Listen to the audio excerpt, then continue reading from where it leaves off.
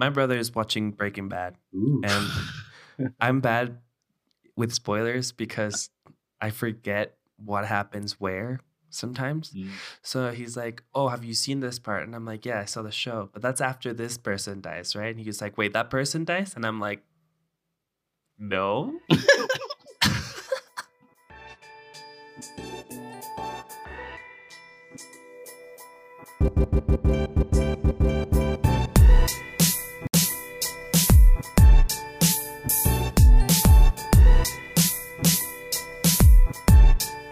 Hello, everyone, and welcome to Films and Fika, the podcast with two random dudes talking about something completely uninteresting for an hour or two, pretty much like every other podcast out there. Today, we're talking about The Lobster, the movie by Georgios Lanthimos, over a cup of coffee, also known as a fika, or maybe even tea time if you're born British. I'm joined here today with my dear friend and colleague, Mao. Oh, hello. Hello. Hello there. What's up? How are you? Oh, none of us are answering. Okay, great. I'm good, Algot. How are you? I'm good. What's up with you? I've been sick. I've been sick for the past 3 days. It's disgusting. But we do what we need to do for our art. Oh, you're so strong.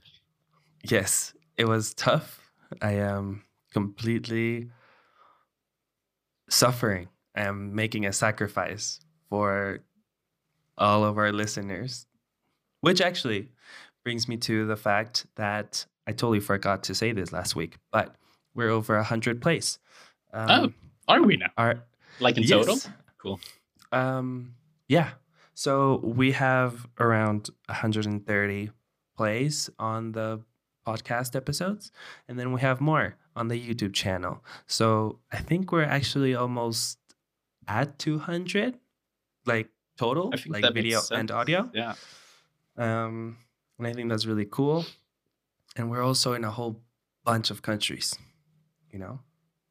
We're in South Africa, Poland, Japan, Sweden, Switzerland, Russia, Mexico, the US, Canada, same country. Beautiful. Yeah, it's cool. I think it's really nice. We're spreading like a global pandemic almost. It's really neat. Unfortunately, not that fast. We can only dream. So what have you been up to this past week? Is it only going around feeling terrible about yourself? Yeah, kind of. So like I finished editing last week's episode, which if you haven't, check it out. Woo. Some of our best work. Jojo Rabbit. So after I finished editing, my body decided to get sick, and it's been a bitch. So I've mostly been bedridden, but that's pretty much it. Watched any good movies at all? No. Good movies? I watched a bunch of mediocre ones. There you go. Did I mention to you that I bought a HBO subscription? And Martha came up to me one day and was like, "So I finished The Witcher. That's the best shit I've ever seen." And I'm like, "You should see Game of Thrones." And then I'm like, "Is she too young for that?" No, realistically, she isn't. So she's now have seen most of season 1 of Game of Thrones. And I'm like, "So you know Sean Bean's character, right? He's a really cool character, huh?" Yeah, I really loved him when I saw that show. Mm-hmm. No, he's the greatest character in the show. I love him all the way. You're such a dick. Yeah.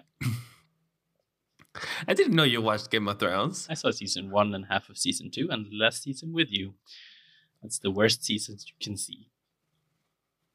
Yeah, kinda. I liked last season. Don't get me wrong. I'm in the minority here. So, what have I been up to? I'm glad you asked. I've actually seen the Lord of the Rings marathon, all 3 movies extended editions, and don't sue me, but I have never seen the extended editions. Like Me neither. I might have seen like one film.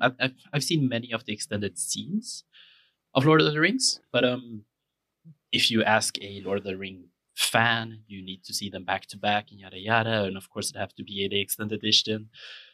But I gotta be honest. Like, I'm glad I've seen the extended edition finally.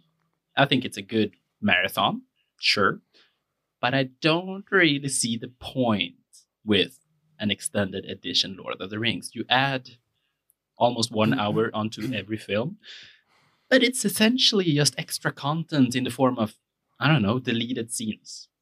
It feels like Yeah. there's a reason it's cut out from the original theoretical release. Well, Yeah. No, for sure. Actually, two quick things about that. First of all, I think a lot of people are going to hate me for this, but I don't. it is a bit controversial to say this, but It is. Yeah. It's like personally, I've never seen the extended editions. I probably never will. I understand the fandom and I understand the love for Lord of the Rings. It's just not necessarily my favorite thing ever.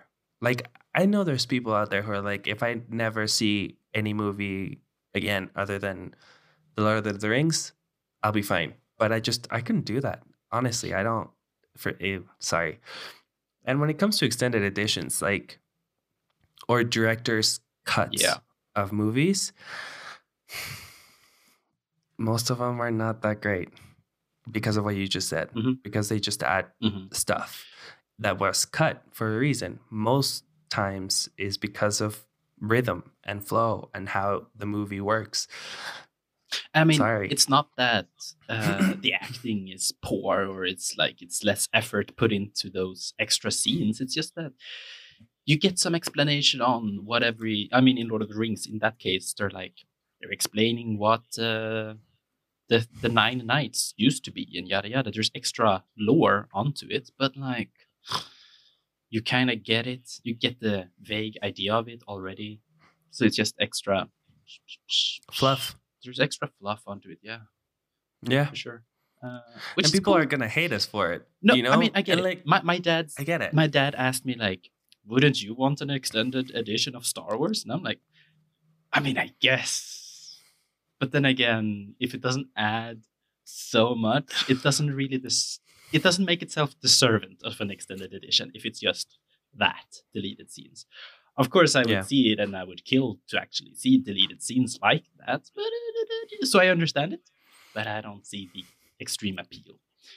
Yeah, I agree. If you're a fan, you appreciate it. You appreciate the time that you're given, the extra time you're given to, live with these characters and enjoy their adventures. But realistically speaking, it's not necessary to the story. And that's why it was cut, And there's a lot of those director's editions that I have yet to see that I really want to see. One of them would be Blade Runner. I think I've only seen. It's kind of hard to tell with that one, but I think I've only seen the. It's so hard to tell. Yeah, because there's officially, I think, 3 or 4 versions. I think there's 3. That's one of the ones that I do like the director's cut more, just because it doesn't add anything. It just changes the ending. Which the studio was like, we have to change it. We don't give a fuck. Because, it was different times. Sad movies, sad ending to movies didn't sell as much. But I like Ridley Scott's ending better than the original one. Yeah. So, and I know that's pretty much it. I know what it implies, but I still want to see the director's cut. I'm pretty sure I haven't seen the director's cut of Blade Runner. I'm pretty certain.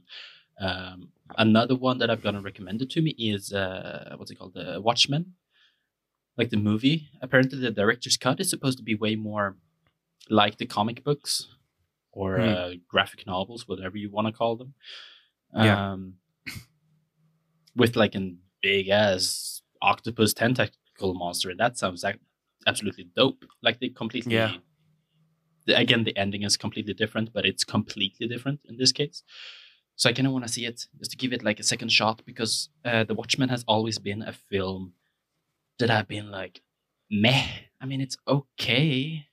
I see the appeal, or I'm very intrigued, but it's just not. I'm not buying it. Never. I haven't seen it in so long. Like, I think I've seen it like legit 5 times. Giving it another shot, because this could be so much more. Maybe I'm a bit more grown up now. I'm gonna give it a second watch, and it's it always falls flat to me. So sure, Yeah. I'll see the director's cut.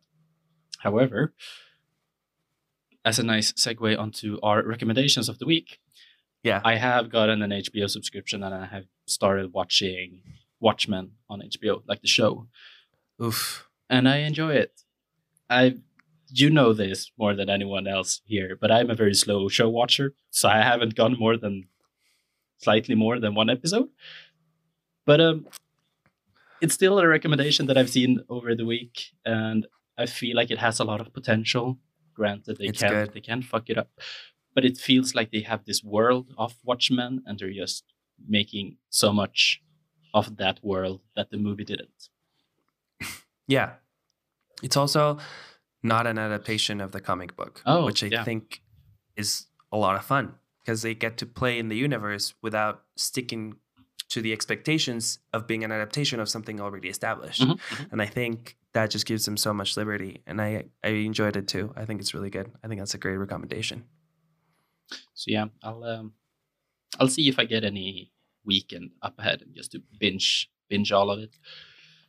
But if not, I'm a slow show watcher. I watch an episode every now and then, and maybe I'll be done with it by Christmas. Legit. Jesus. Okay. Yeah. There's a lot of other good shows on HBO that I would like to see, but like, it's just they're so heavy. They're so long. Yeah. There's a lot of shows, man. HBO has. They're on top of their game, though. Yeah. No, they're really, really good. They've managed to find what works for them and they just know how to go with it. Mm. It's really impressive, to be completely honest. So, with that out of the way, do you have any recommendation? Yes. I think it's the first time I will not recommend a movie and or TV show. Interesting. So here we go. And I feel like there's a lot of people who would go against me recommending this type of media because we are podcasts. Oh. And recommending a podcast might deter from us, but I don't believe in that shit. I just want to share good content. So I want to recommend a podcast that I've been listening to this week, and it's called You Must Remember This. And it's the first time that I listened to a podcast where it's not like a conversation or like a round table or anything. It's just this woman, and she tells stories about old Hollywood. So classic Hollywood. So I'm talking about 30s, 20s to 40s, actually, kind of. And it's just so interesting. How old is she? And is she like from the industry? From what I understand, she was a movie critic for a really, really long time. And now she moved on to other things. This podcast being one of them. And it's an old one. I think she started it in 2014. So there's like a bunch of episodes. And they're really short. They're like half an hour, which is really pleasant. And she writes them and edits them and records them herself. And she has a lot of production value, and it's really fun. And so, yeah, if anyone's interested in classic Hollywood history, not like boring history like we're used to thinking of the word, but like, the ins and outs of the industry when it was at its height, like movie making, star making machine that was Hollywood at the time. And it's I mean, really interesting. If anything, for historical reasons, it could be fun to just see how it used to be, because it's definitely different from now. Yeah, for sure. Lovely. So do you want to go into the film of the week? Talk a little bit about that. Yeah. All right. So this week we are talking about The Lobster, which is a movie by Yorgos Lanthimos. This is the first time I saw the film, actually. It is the first time I saw the film too. Yeah. So that's always fun. I mean, it's always... I think it's been praised a bunch, at least if you hang out on Letterboxd. It's one of those type of films that get a lot of not publicity, but like people post about it a lot. Yeah. it appeals to that sort of demographic for sure. But yeah, Mhm. it's a cool film. Yeah. So it came out in 2015. Um, it's the story of a dystopian society where you cannot be single. If you are single, you get sent to the hotel where you have 45 days to find a partner. And if you are not able to find a partner in those 45 days, you are to become an animal of your choosing, Hmm. which for some reason people make a big deal about it. I don't see the appeal personally. If I get turned into an animal, whether I choose it or not, I'm still a beast. Yeah. Oh wow. Jesus. Okay, go on. But Please yes, go on. people make it a thing that you can choose which animal you become. And there's a lot of rules within this universe that I think are very interesting. Mm. Overall, personally, non-spoiler thoughts, I guess. Yeah. I enjoyed the movie. Yeah. Yes, I liked it. I think it's a very interesting premise. I think the actors did a good job. I think the director is, you know, very sure of his vision and he believes it. And therefore, we can buy into it as well. I mean, they're definitely opening it up. They're opening up a lot of possibilities to explore a lot of ideas. It's definitely that kind of a movie where it's dystopian, almost sci-fi like, Yes. where it's just like it's an alternate reality in a way. Still takes place on Earth, but just completely different of a structure. And there's a lot of realistic. I mean, really, it's a lot of metaphorical aspects and a lot of philosophies being explored through the film. Yeah. Yeah, for sure. Now that we've given our spoiler free thoughts, you can go watch it. It's definitely a weird movie. I think there's a bigger appeal to a movie like Being John Malkovich, which we've spoken about on the show. Yes, John Malkovich was weirder, but it's also quirkier, Mm. and I feel it's definitely more accessible. Yeah, This might not be for everyone. I can say that I do struggle a little bit with the take on it all, where the dialogue is very like robotic and monotone. Of course, when you see the film, there is a reason to it. But Yes. to me personally, it's not a complete turn off, but it's a little bit like meh kind of a Yeah, thing about. I agree. It's, And we'll talk about it as we go into it. Sure. But for now, spoiler free thoughts. Go watch it. I think if not for the experience, for the good, like making you think aspect of the movie, I think it's worth it. You get like kind of like a foreign European movie, but in English. So you can start dipping your toes in that kind of stuff if you're interested. Other than that, let's get into the spoilers because holy shit, this movie can get weird because it does a little bit. But tell me what you liked about it, though. I didn't think it was completely weird. Like they set it up very nicely. Yeah. Of course, the concept of it all is disturbing, but I don't know. I didn't find the movie as weird as Being John Malkovich, at least. I didn't. Really? Okay. So I don't know. Seeing this for the first time, it's always a good sign to me when you see Canal Plus. It's always Irish Film Association. I mean, like when those credits appear in the beginning, I'm automatically gonna like it.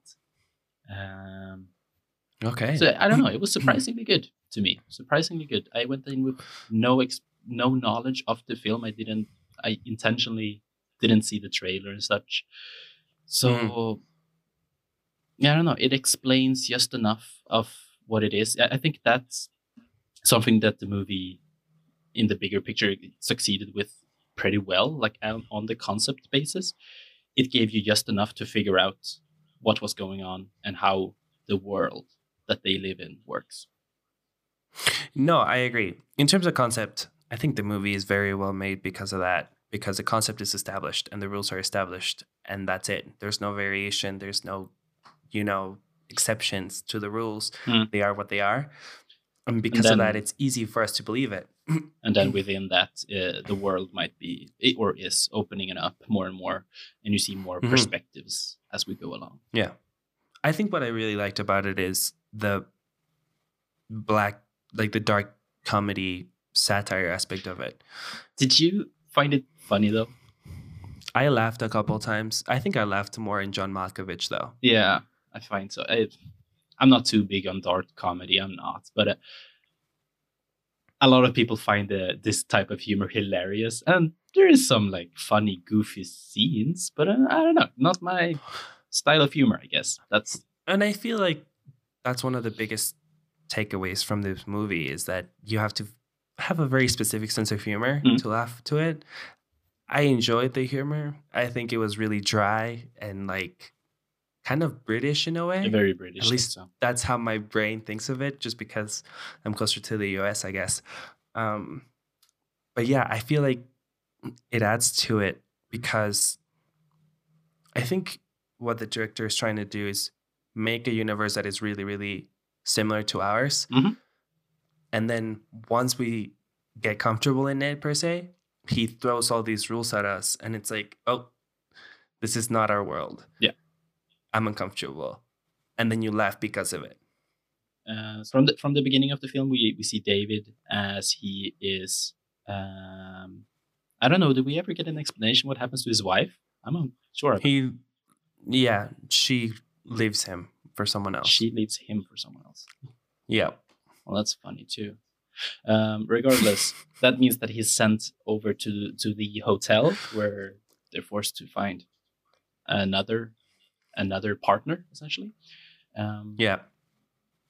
There's also this funny scene when he fills out the form, or he's talking to the lady rather, who is filling out the form, touching upon like the entire bisexuality aspect of it. Yeah. Yeah, like a nice touch, I find. Yeah, for sure. I think that talks to probably one of the themes that the movie's trying to do. Mm-hmm.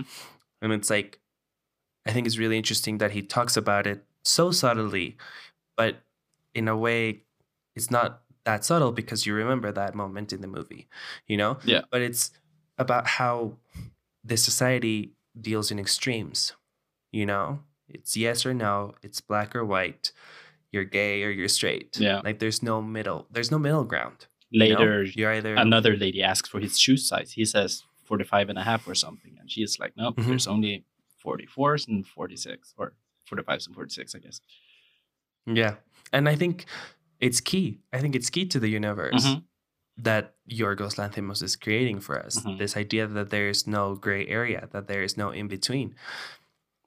Because eventually that's what the movie deals with. You know, you're either with us as a couple or you're against us as a single person. And the single people think the same way. You're either with us as a single person with all of our rules, or you're with them as a couple. You know, you can't exist in between. And I think that was really, really interesting. Yeah. It's essentially like the world we live in, but just to an extreme in that sense, because socially we do look upon other people in a very objective way, like that, or a very subjective way, I guess. That whereas if you are a couple, it's very easy to look down upon someone that is, I don't know, 45 years old and still single. Like that's weird socially. So it's just taking that entire thing, but to the extreme. Yeah. But with the rules in the hotel, however, there is the only one I can think of is no masturbation. What else is there? You cannot hang out with other people, no, other couples rather, or something like that. Yeah, you can't hang out with the couples.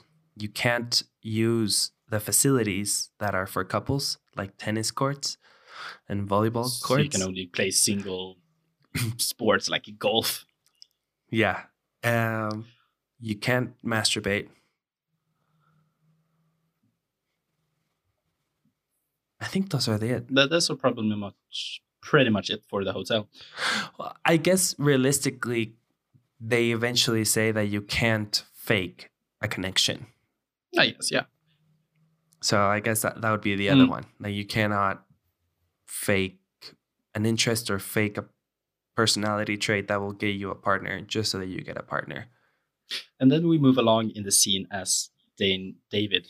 I'm gonna say Daniel a bunch of times. David, our protagonist, eventually leaves the hotel, and you get joined by these loners, as they call themselves, in the woods, and they themselves, as single people, as lonely people, have their own set of rules, which I find kind of interesting. Why they even would.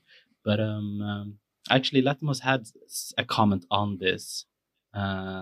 It's where we were interested in the irony of someone who tries to escape a certain kind of system and then ending up becoming part of another. And it's cool. It's cool. But it just, I'm still not completely buying why you can't masturbate in the hotel. First of all, why? Because there's also this thing in the hotel where the maid comes up to arouse the men, but don't finish them, which kind of makes me curious if what the procedure is for the women, if there is one. I hadn't thought of that. And then in the woods, you can masturbate however much you want, but you cannot have any physical company or sexual even. In fact, that's one of the worst things you can do, is have sexual interactions with another loner. Intentions even. Oof. Yeah, because you can't flirt with them. It doesn't really make sense to me. Like, especially with the loners, they're supposed to be, or they seem to be more free people.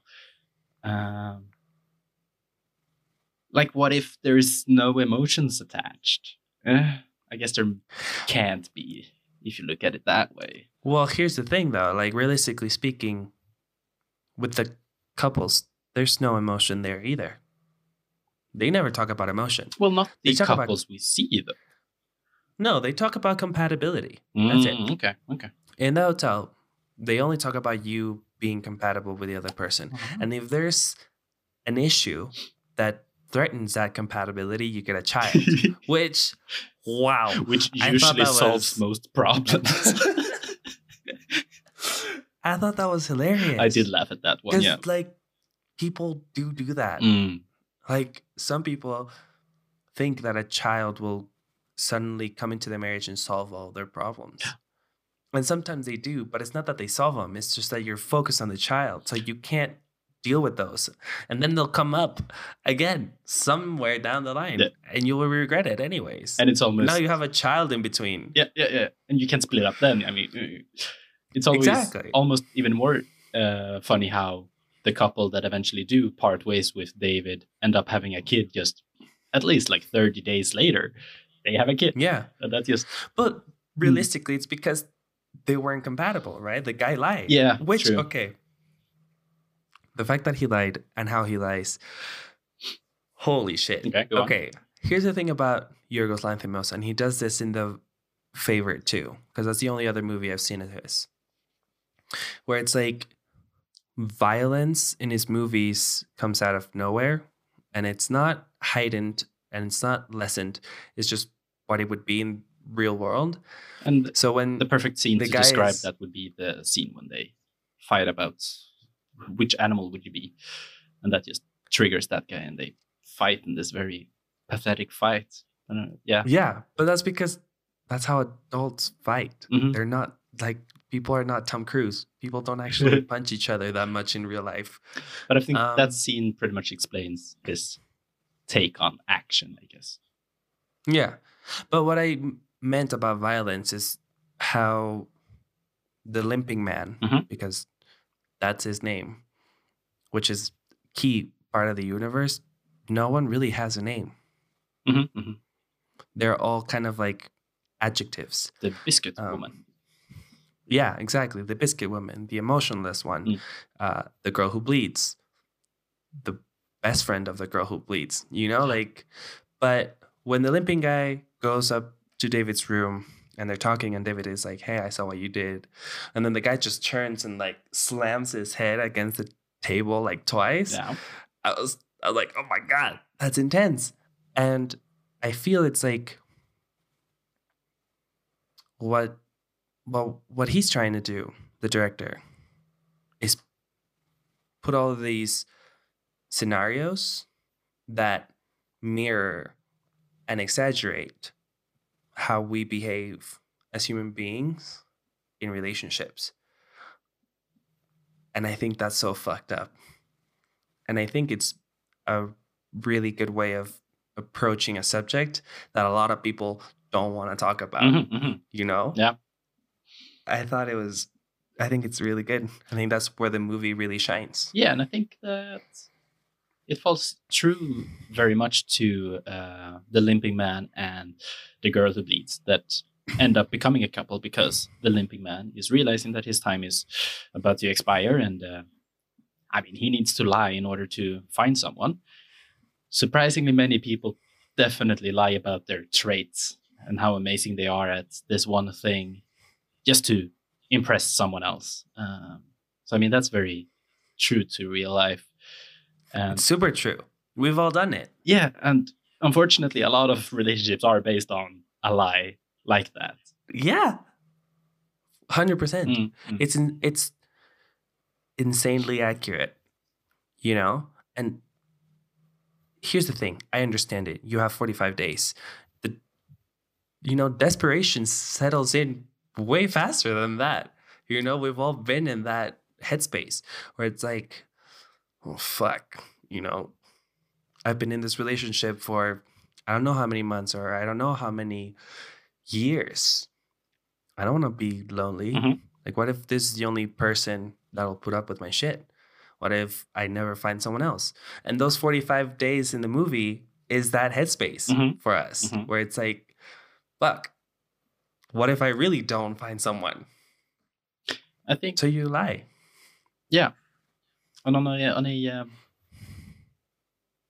the way I would see the film and the concept of having 45 days to find someone, like on a metaphorical level, I think that could easily be stretched onto maybe 45 years or whatever you want to call it. Like the entirety of the hotel could be the lifespan of someone's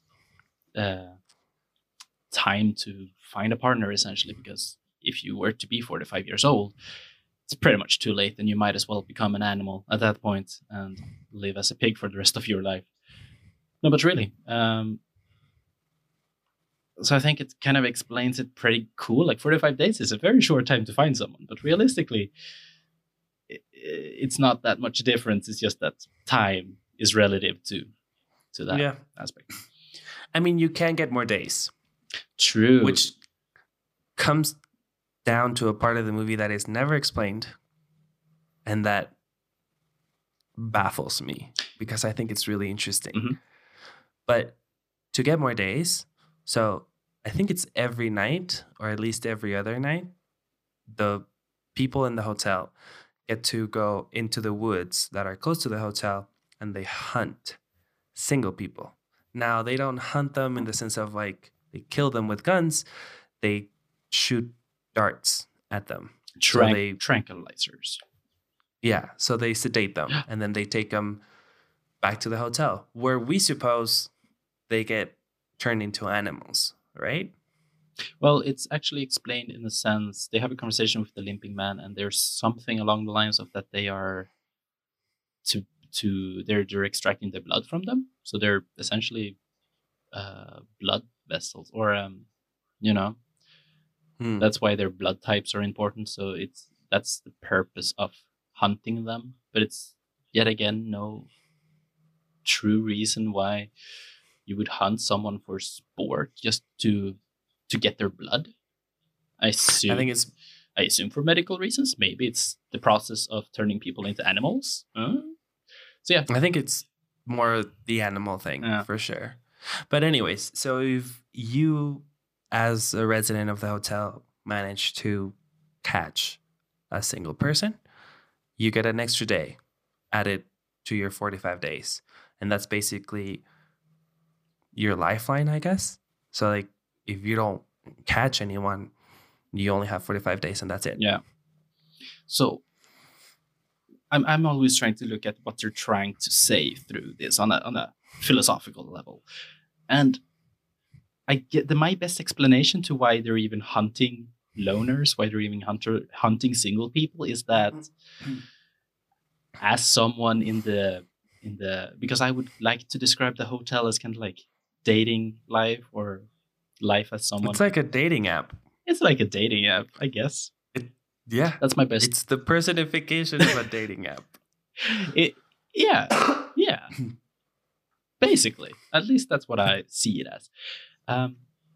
So I guess if you're on a dating app, it's very easy to target someone who's not, someone who's single, and like look down upon them, maybe give them some shit talk. That's the best explanation I have to why you would hunt loners. Well, it's because they go against the system. They do. Right? The system is telling you, and I think this is some of the funnier parts of the movies, is where they are drilling the idea that being in a couple is the only good way to live your life. And so they sit them all in the conference rooms and put up a stage play of why being in a couple is better. So they're like, woman walks alone. And so and the girl starts walking, and then this other dude comes out of nowhere and simulates like a very dry rape, I guess that's what I would call. And it's so like, and everyone is like, okay. And then they're like, woman walks with man, and they walk around the rapist and nothing happens. And everybody just slow claps. And then everyone claps. It's ridiculous. Yeah, it is, truly. And I mean, so I think, yeah, I think that's why they hunt the single people, just because they go against everything they're trying to teach them. But what does it mean, though? I think it just comes down to society and the pressure that we feel. You said it at the beginning of the conversation. Like, if you're 45 years old and you're single, what's wrong with you? Like, why? There's got to be a reason why. Are you crazy? Are you emotionless? Do you, are you super, super kinky and a freak, and that's why no one wants to be with you? Like, you cannot be single. After a certain age, if you're a single person, you get looked down upon. And it kind of brings up the question to, like, David is at some point, I think earlier in the film, asked if he has ever been alone, if he's ever been single, and he says no. I've never been alone. Someone has always been with me. I assume his wife. But what does that fully intend? Do they start off at the hotel and he found her there? I assume not. I think it's like he was, because they do go to normal school. We know that because of the two girls who are friends who went to high school and prom and all those things. So they go to normal school, and we know that there's children in this world. I don't think they give birth the normal way, just because of the fact that the hotel can give you a child. So I think there's something there. But basically, as a child, you would be part of a family, and you would go to high school. And so what I think David means is that he met his wife or his ex-wife in high school, and then just transitioned from living with his parents to living with his wife. And if not, you're sent to the whole hotel, as presumably. Probably. Because probably after college. Yeah, because you do see a few older people that, I think even the biscuit ladies, didn't her husband die even? Yeah. Yeah, so that means you're sent to the hotel because you don't have a partner anymore because they died, which is morbid. You don't see very many young people, though. Possibly because of the pressure of the high school thing. Yeah, sure. Finding someone. Yeah. And I mean, as a teenager, it's the easiest, let's call it, part of your life to pretend to be someone and just go with it. Like, because you don't have an individual personality that has formed properly yet. So if you find someone while you're a teenager, I think that's the easiest way for you guys to click in a way that will make you, at least for a while, think that you're made for each other. Yeah, because you're young and there's not much different in your lifestyles because you don't truly know who you are yet. Exactly. And realistically speaking, if you have this threat of the hotel Yep. looming in your head, It would be very Just easy as to marry much. your high school sweethearts. exactly.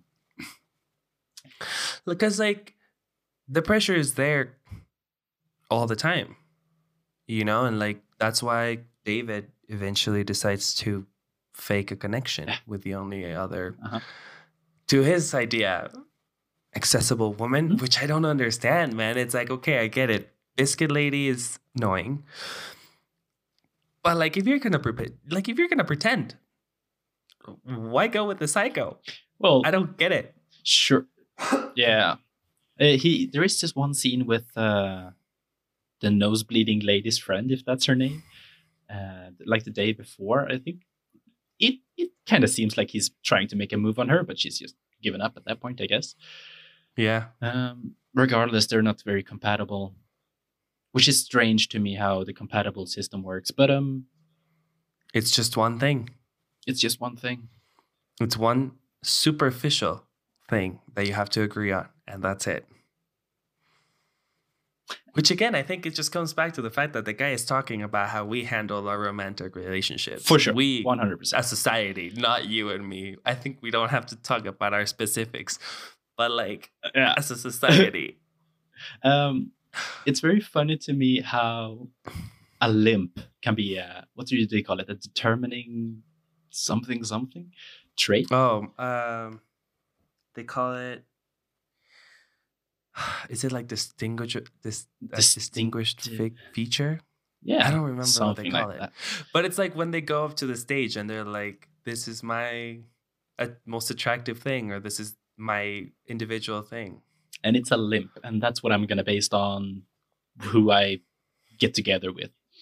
I get it. Like, we all have our deal breakers, and there's definitely a thing that if you have a big enough deal breaker, then you will not be able to get with that person. Sure, but it's again very extreme, and it kind of takes you back as a viewer, seeing like they're literally looking for this one thing.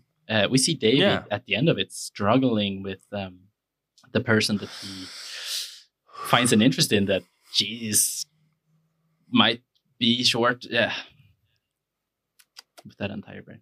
Let's get into that later, I guess. Okay. I mean, I think the complicated part about this movie is the fact that it kind of nails humans to a T. It's in a very abstract way, though, I must say. Yeah. It's never telling you like, "Hey, look, this is you," Yeah. and like you should be guilty or you should be ashamed. But like, it does it in a way that, as you start thinking about the movie, you're like, "Holy shit!" Like, Yeah, while what watching if it, I have been basing? Yeah, while you're watching it, you're in it. You're in the ride. didn't really look into it too much, but as the credits roll, I'm like sitting there like, well, I mean, Wow. oh, Yeah. No, exactly. It's like, maybe I have, based my whole personality about the one trait that one girl when I was 12 told me that I was, and now I am that, or like, maybe I base who I am on my work or what I study, and that's my whole personality, and it kind of sucks. kind of And I sucks. feel it's interesting how subtle the mindfuck is with this movie, because you start thinking about that, and then you start thinking about, like, have I ever been in a relationship where the only thing that we had in common was A or B or C, and I wasn't even really into that thing, but she was, or he was, and it's like, that sucks. But at the same time, like, you will never be able to find this person if you in real life were to base it on something as simple as you being short-sighted. Of course, finding someone that's short-sighted might be easier than I make it to be. But if you have a limp and is heading out to find someone that also has a limp in the left foot specifically, then you're gonna have a hard time dating. I can tell you that. And it won't, like, realistically, it wouldn't be a happy relationship just because David would have found someone that's short-sighted. I guess it inevitably turns out to be that way. Well, I mean, you're saying David might not be happy, but you and I both know how you feel about people with glasses. And they're short-sighted people with glasses. And they might not make the whole relationship, but it's a plus. It's a plus, for sure. So you're saying that the entire movie is just a metaphor for kinks? Well, here's the thing. Kinks, or the word kink, is just used for a sexual thing. Yeah. But realistically, all of our likes and all of our dislikes are in some shape or form kinks. Mm-hmm. And non-sexual. Everyone kinks, has them. Yeah, non-sexual ones. Yeah. And you got a point. I think what it's trying to say is just how superficial we can be as human beings. Mm-hmm. Like, there's famous people. I'm sure there's people who are not famous who will do this, but there's famous people who have prenups where it specifies that if either of them gains more than 20 pounds, that's it. Mm-hmm. They'll get a divorce. Like, we are very superficial as human beings, and it's easy to get carried away with that, and not see past that. And we see that at the ending. We can talk about it now. Like, Rachel Weisz's character goes blind. And that kind of destroys the whole illusion for David. Because even though she's still the same person. Yeah. Like, she has not changed. She just went from short-sighted to blind. And short-sightedness was the one link, the one thing that David thought was their connection. But you also do see him struggle throughout this, that, like, he's not feeling the same around her anymore. Like, truly, it might not be a complete deal breaker, and he's trying his best to work his way around it, but it's simply not the same as her being short-sighted as it is her now being blind. Of course. And like, the movie's not, unfortunately, the movie's not talking about a separate scenario or about an exaggerated scenario. A lot of couples go through that, where it's like, maybe one of them gets into a car accident, or one of them goes to war and comes back without a hand. Mm-hmm. Like, we construct ideas of who these people are, of who these people that we love are. And once those illusions, once those images are broken or corrupted in some way, it's hard for us to cling onto that emotion that we had for them. And it sucks, I guess, but it's really true sometimes. So at the end, we see David, and I'm going to call her the short-sighted woman. I think that's her credit. That is her credit. Mm-hmm. It's funny. Well, they head out back into the city where happy couples, married people exist and live and blossom. They're seated at a restaurant, and David asks for a butcher's knife, and he's now headed into the bathroom to cut his eyes out to also become blind, so that yet again they have a mutual trait or so and so to make it all better again. Apparently, it says a lot about you as a person, what you think David's decision is. What do you think he does? Does he... Wait, wasn't it clear? No. It leaves... What? It's completely open-ended now. This is going to be good. I don't think he did it. For me, it was really, really clear that he didn't do it. I mean, he's definitely I guess that kind of says a lot of me. Kind of says a lot about you. And me too. It's like, here's the thing. It's very cynical to think It's very cynical. Here's why I think he didn't do it. Mm-hmm. And yes, it's cynical in a way, but here's the reason why I think he didn't do it. If he really loved her, taking his eyes out wouldn't have been a thing. he thought he needed to take his eyes out so that they could continue with their relationship to find normalcy, whatever. She never asked that. She was happy with their relationship as it was because she enjoyed him as a person. So if he was really in love with her, why the need to take out your eyes? If she's happy and you're happy, right? Mhm. But if your brain went to, if I'm not blind and she's blind, we're not compatible, then you didn't take your eyes out. I'm sorry. That's it. Good point. Some people online are or assume that he does do it at the end, regardless of how much he struggles up to that point. And I mean, it's a romantic idea that he would do something like that for her, I guess. There's also an argument that he simply doesn't take his eyes out, that he's still able to see, but lies, just like he did with that previous relationship, just like that other guy with the Ugh. limp did. Just lies all the way through it. Like, I don't know, love is blind. That's She worse, never needs to though. find out. That's awful. Well, that's worse, though. But again, a lot of Like- people live their lives lying about something very significant to their partner. But I would rather, okay, and and this is why I'm not cynical, okay? Because that's fucked up.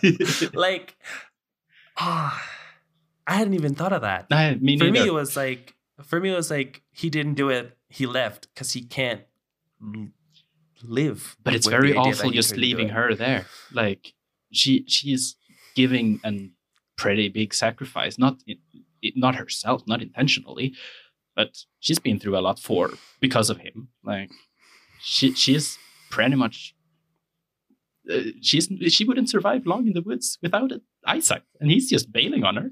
That's awful. Yeah, but lying to someone about something like that, Mm. I think that's worse. I think that's definitely worse. Like, and I mean, he should have learned his lesson, right? Yeah. Like, he lied to the psycho. Yeah. Bitch kicked his brother/dog to death, Mhm. which, wow. That, okay, so when they moved in together, they walk into the room, and the director decides to cut away to the dog jumping into the couch. And I was like, oh my God, if they kill this dog. And it's just like a kind of throwaway thought that you have. And then she wakes him up and she's like, I killed your brother. And you're like, oh my God, of course. And it's like, and we can talk about what you mentioned at first with the whole monotone narrator, Mhm, mhm. monotone delivery of all the dialogue, because everyone does it like that. Everyone seemed to be emotionless, her especially, and I didn't really understand that she was that emotionless until she actually killed the fucking dog, the brother. And it's so graphic. Mm, Like, we don't need to see it mm, because we don't see it. mm. We only see her foot covered in blood, and then she mimics the sound that the dog did, and it's so twisted. And you're like, It's fucked it's up. so dark. It's so fucked up. But about the But monotone voices? I feel it's like, I think it's just another point or another trait to add to the point that emotions are not a thing. Emotions are not a thing in this world. Yeah. Emotion could be linked to personality or to individuality, because emotions, let's say, add color to who we are. Yeah. Because these people don't have, a personality or an individuality, because they all dress the same and they all talk the same. I think it just has to do with that, with trying to prove that emotions are not a thing in this universe. Companionship is just a way to live. It's just a product of being lonely. It's not something, at least in this reality, that's what I'm talking about. Like, they're not trying to, they never talk about love. They never talk about happiness or sadness. It's always loneliness. It's always loneliness. Can you live with that loneliness or can't you? And that's it. And I think that's why the monotone thing, and I don't know if I like it. Like as a film, you don't like it, you mean? Yeah, as a film. Okay. I think it, like I liked it at the start. I dug it. I was like, this is interesting. This is new. After an hour, I was like, ooh, this really brings it down. Yeah. And I think that's one of the biggest things for me. It's like with John Malkovich, I watched it twice, 2 days. It flew by. It was fine. It was funny. It was nice. I don't know if I would see this again Mhm. in a short period of time. I might revisit it like 5 years down the line. I don't know if I want to watch it tomorrow. I think there's a lot to explore on a second watch. However, knowing that, for example, the narrator is the woman that he eventually falls in love with? Question mark. Yeah. Small things like that. No, I agree. There's a lot to unpackage, but again, I don't know if I'd watch it tomorrow. It's. I mean, they use the word love as in the sense of you have to fall in love with someone within these 45 days. But it's really just getting together with a partner to live life with. Very like animalistic, like, wouldn't you say? Which is ironic, Yeah. considering they're turned into animals. I think there's a correlation or something that they're trying to play with there of the animal kingdom versus Well, I read human love. Well, I think you're right. Mm. I think they talk about it a little bit when they're the hotel manager. Yep. When the hotel manager, I said it again. Fuck. Hotel manager. When the hotel manager, who is played by Olivia Colman, who I adore, Okay. but that's a different topic. But she's telling Nosebleed's best friend, she's like, "It's your last night. What do you want to do? We suggest something that you can't do as an animal," right? Because a lot of people, you're like, there's this question of like, if this was your last day on Earth, what would you do? And people are like, I would order this type of food, I would be with this person, and I would have sex with this person. Yeah. That's kind of like the basic answer. It's very human. Yeah. And the hotel manager goes like, do something that you can't do as an animal. So, which is none of those things. Read a book, dance, do something that is not fuck or eat or sleep, because you could do those as an animal. Mm-hmm. And I think it ties back to what you just asked. And I think it's really interesting because there's people who think that the animal that you choose says a lot about who you are. Mm-hmm. I don't know how. And I personally have been thinking about what animal I would choose. Yeah. But I don't know. I'm struggling. Do you know? I haven't really sat down and thought about it. Like, why would I?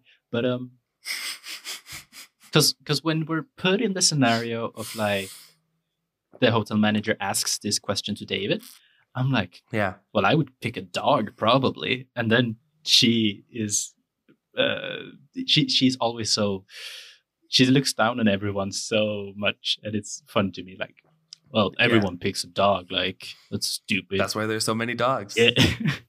Regardless, David chose to be a lobster, which is kind of fun. Considering the title, that's just like, the title says nothing about the film, realistically. Nothing. But knowing that he chooses a lobster, I think, says a lot about the character. He says, I mean, some of the main points is that they're fertile all of their year. They live for 100 years. They have a long lifespan, so that's important to him. Mm-hmm.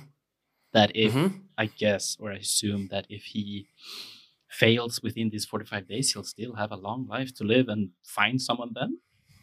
I guess. I feel it talks more about the fact that he might be afraid of dying. Okay. And that's why he's willing to lie. Possible. To be with someone. What they never mention, which I find interesting, because when I heard lobster, I thought of that pretty much instantly, is that there's this like urban myth that lobsters that they made for life. That isn't that a subconscious thing, right? I thought that's what he was going for. Yes, 100%. I want to be a lobster because they made for life. And I was like, okay, that makes sense, because the dude was left by his wife for another dude. So I guess in my head, it's like that traumatized him to the point where he's like, if I do become an animal, and if I do have to find someone else as an animal, I might as well be with them together, like forever. Mm. But it's not that. Of course, it's not. He also says that, like, maybe he's just a player and wants to live a long life and do things that he's not allowed to do as a human, because he has to stay with one monogamous person and is not allowed to have sexual intercourse with multiple people, even as a loner. Maybe he wants a long life for that. I don't know. I really hoped that we would see David as a lobster at the end of the film. But then again, it kind of made more sense that he would be the donkey that we saw in the intro. The donkey is never ever explained. Well, he's killed by the psycho lady, right? Sorry, what? The woman who kills the donkey. No. Is she not it? Okay. You say the psycho lady as in the she's the heartless. No, the heartless lady is turned into an animal, remember? By David. Yeah. It's a nondescript character that kills the donkey. That's completely like unexplained. So, but it's just the way the movie opens? It's the way the movie opens, and I guess they're trying to just like set the rules straight, but it makes zero sense watching it the first time. Are you sure? Yeah, like the credit of the person in the car seat. It's a beautiful sequence, though. No? Oh, yeah. Mm-hmm. Well, actually, like, overall, beautiful. Cinematography-wise, a lot of people think it's, like, really normal. Like, there's no crazy lighting. There's no really a lot of stuff. But for me, it was really, really beautiful. It was just, like, minimalist. It's more about composition. Yeah, sure. But yeah, exactly. It's exactly. A lot of good screenshots that I grabbed. For sure. No, the donkey sequence is never really explained. But I guess it established the world they live in, but it's just so vague. But in what sense? Yeah. Though? Could it be David? Probably not. Who would that be? I don't think so. Could it be the heartless lady? Is David turning her into a donkey? But then why is she? I don't know. What? I don't know. Okay, so here's the thing. My mind is blown because I hadn't thought of it. Because in my head, the driver was heartless lady or psychopath, whatever we want to call her. The person who killed David's brother. So in my head, it was like, oh, it's her. And she's going to kill this animal. And it could be her ex-husband who left her or whatever. It must be. I don't know. I mean, it must be something like that, right? That she is a previous partner of the donkey. Yes. Must be. And she's bitter. Yeah. 100%. Yeah. But the character is never... Also, just to be clear, she's bitter not because she's a woman. Guys can be bitter too. Let's just make it clear, okay? I'm just saying she's bitter because she was left. Like anyone who's left might be bitter. Just saying. But yes, keep going. It kind of brings up the question also, what animal do you think David turns the heartless lady into? Just for clarity, David actually, after the heartless lady kills his brother, he escapes from her and drags her into this chamber where they turn people into animals. And the narrator says that David never tells her. Mm-hmm. Some people online debate whether or not he actually turns her into an animal. Maybe he straight up kills her, like she did to his brother. Two things about it.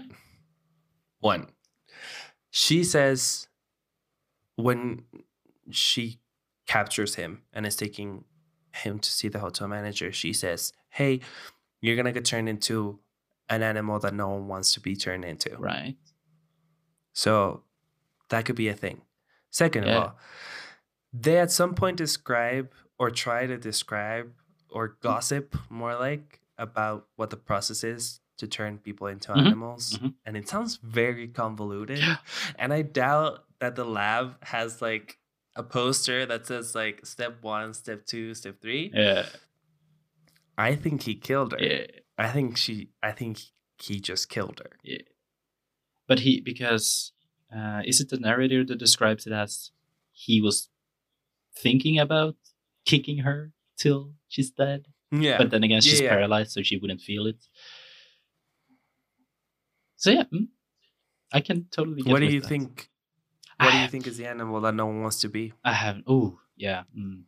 Because that's the real question. Like, if he somehow were to turn her into an animal, what would it be? Probably the animal Yeah. that no one wants to be. Yeah, but what is it? A pig? There's pigs though. There are pigs. Maybe that's the animal that have the ultimate punishment. But they're going around looking for truffles. That's kind of dope. There's zero explanation to it. It's just your own Yeah. perception, and I have no good take on what's the worst animal to be. A worm, I guess. Well, that's the other thing, right? Like when they say animal, do they mean mammal? No, Fair. because he can be a lobster. So, Oh yeah. but what about insects? Can you be a spider? Can you be a worm? Can you be a fly? What about a 'Cause rabbit? I wouldn't want to be a fly. Because the wood seems to be filled of rabbits. Could it be a rabbit? Interesting. Like okay, I see what you're saying. Because they're commonly hunted by the loners. The loners are so weird. It's very. I love their introduction though. Mm-hmm. I love how it's like they're talking about the rules and they're talking about how they don't flirt and all that stuff. And she's like, yeah, no, the leader, she says like, no, we don't flirt. There's no relationship between us. That's why even when we dance, we only play electronic music. And I was like, that is such a... I thought that was such a random thing. Yeah. But then down the line, like halfway through the movie or something, they actually have a dance party and they actually only play electronic music. And they're wearing headphones, and the director chooses not to let us hear what's in their headphones. So these guys are just like moving around. moving crazily around the woods, and it's so bizarre. And out of sync, I assume, too, because later on it's very important to David to actually sync up the song, the romantic song that they're dancing to as a couple. You know, I think to an extent, the loners are maybe a little harsher than the couples. Yeah. Because which is interesting. The biscuit lady at one point invites herself or asks if she could be invited over to David's. And she's like, I could give you a blowjob or anal. There's so much talk about anal in this film. Anal. Yeah. So it's clear that you can't masturbate in the hotel, but you can have sexual intercourse with a partner. Not necessarily your... They never preferred. They never specify that, but I assume that it doesn't have to be your partner at the end of it. What was I getting at? Yeah, there's none of that with the loners, which doesn't really make sense to me still. I think that it doesn't have to make sense to us. I think Yorgos is just trying to pinpoint the fact that, you know, there's a lot of groups within our society, you know, and they all have their individual set of rules. And if you're on one side of the fence, the rules from the other people don't make sense, and vice versa. But if you take the time to, you know, kind of separate yourself from the expectations and maybe even the pressure of a society, of a perfect society, then you might find yourself understanding that rules overall are very arbitrary and a lot of them don't make sense. I don't know if they had to be so brutal though. The whole thing with like cutting up their lips and making them kiss, and then like she says it's a red kiss, and then the other one is it's like she says it's like red genitals or red coitus. Like she uses a very scientific word, and I'm just like, that's painful. No, some guy online described the leader of the loners as simply enough just jealous of other people. Like she's incompatible of of finding love herself. So therefore, she just like puts all of these rules out there, preventing a lot of other people from doing it. I mean, I feel like you can see the jealousy in her Oh when yeah. she starts to realize that David and short-sighted woman is actually a thing. Yeah. I can agree with that. She blinds the other woman. She like just because. And that's the other thing. Right? In my head, if these are all Yeah. loners, and they all, you know, went through the very shitty experience of not finding someone in the hotel, why force them to live like that? Right? Like, why not give them the chance of being a couple and then leaving? And I think it comes down to what you said. The leader is just jealous. She can't find someone. She probably hasn't been able to find someone in the whatever time she's been there. So she forced them to stay single so that she doesn't have to stay alone all the time, which is sad. But again, it talks about our friend groups. It talks about our society.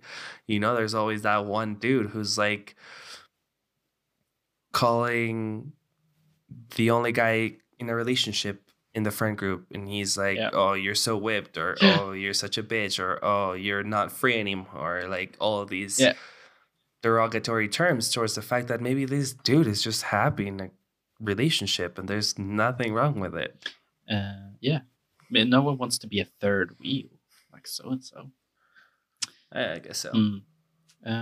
It really comes down to no group of people, cult, whatever you want to call it. None of them is perfect. And we definitely see it when the loners or the leader brings them to the hotel the scene when the partner of the hotel manager shoots her, but there's no bullets in the gun.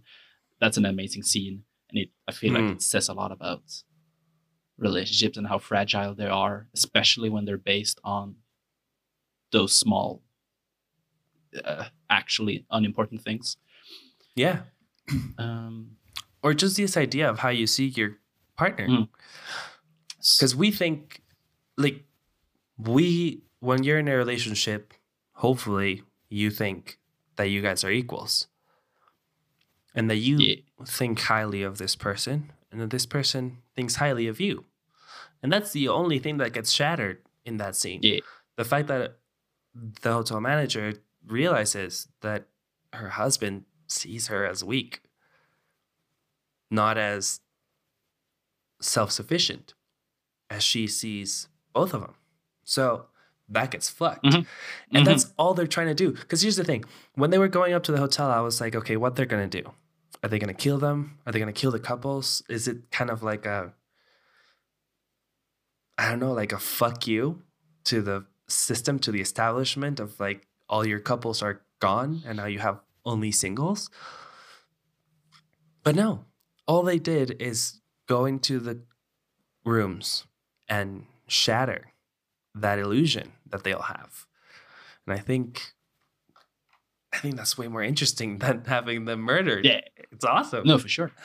At the same time, them as a society living in the woods and having seeming, or at least some of them, way more harsher rules, you could argue that they're not much better. We don't spend that much time in the city where happily married people, maybe it's much Question mark. We don't see that much of it, so it's hard to tell.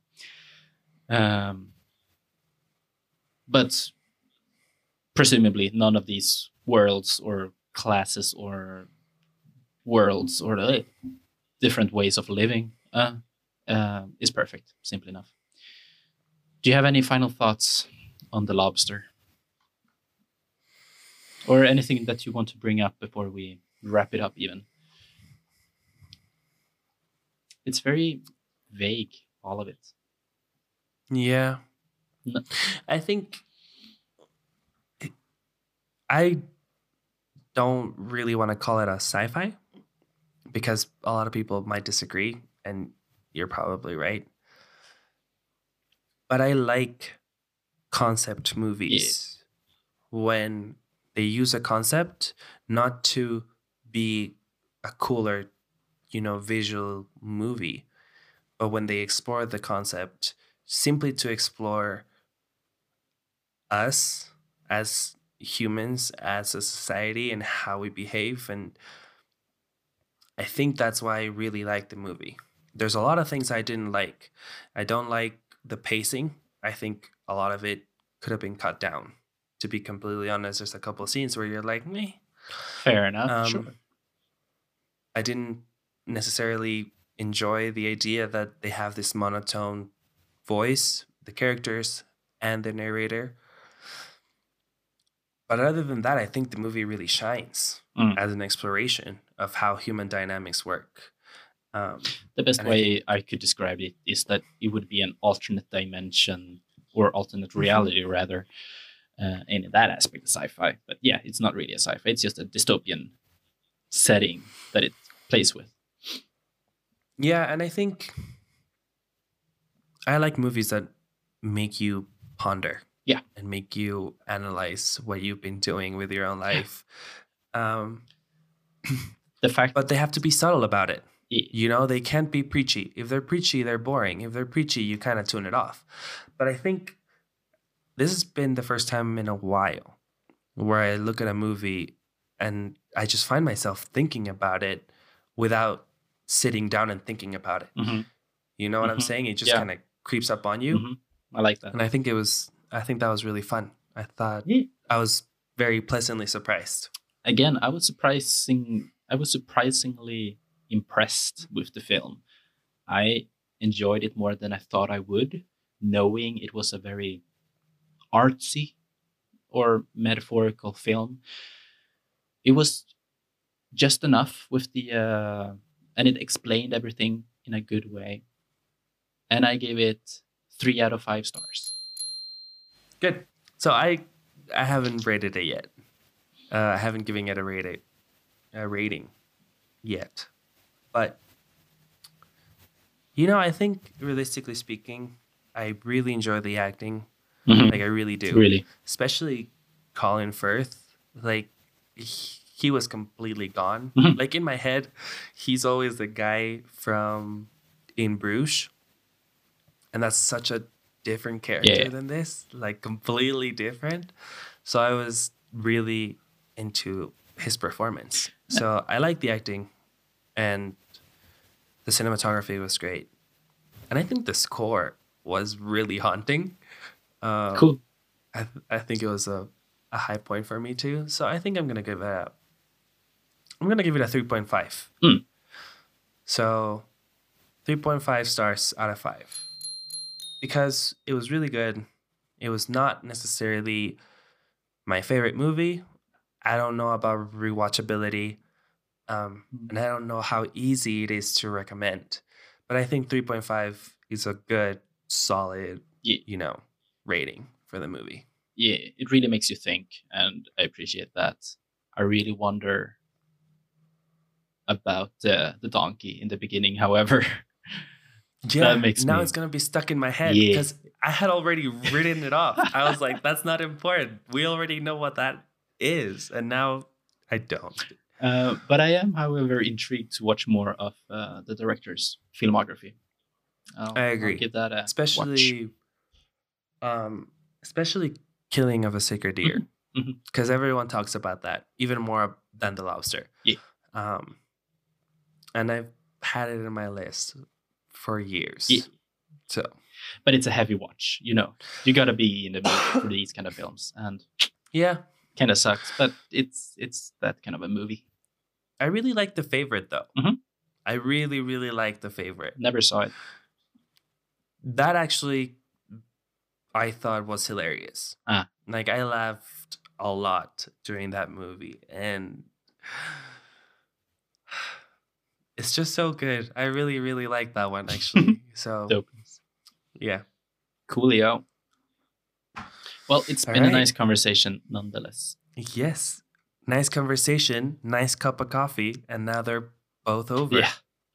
Well, make sure to follow both Mao and follow me on Letterboxd to find out when we, log movies. That's really what it's all about. Give our rating Yeah. at everything that we watch in between these episodes. Also, make sure to follow and subscribe on YouTube, on whatever else you might be listening to this podcast. And thank you very much for sticking with us. It's been an interesting conversation, maybe a bit deeper than usually. It's definitely one of those movies, but I've enjoyed it nonetheless. I hope that you did as well. For sure. For sure. I think it was really fun. Like Algat said, like, subscribe, share. Sharing is caring, you know? People like movies. We like movies. Some people like listening to other people talk about movies. So shares with them, please. Can we do a pornographic movie next time, maybe? We could do Deep Throat. Deep Throat is good. You still need to see it. Legit. Can't recommend it enough. Alrighty. I think it's just so campy. It is. And it's hilarious. I mean, it's not like you're doing things to that film. It's just you're there for the plot. It's a porno. It is a porno. But the plot is so insane. Give it a watch. I won't spoil it too much for you. Is that your subtle recommendation? Yeah. Like you're leaving it till the end? Yeah. Because you couldn't put it at the beginning. Yeah. Like only the people who stick with us know that your true recommendation of the week is Deep Throat.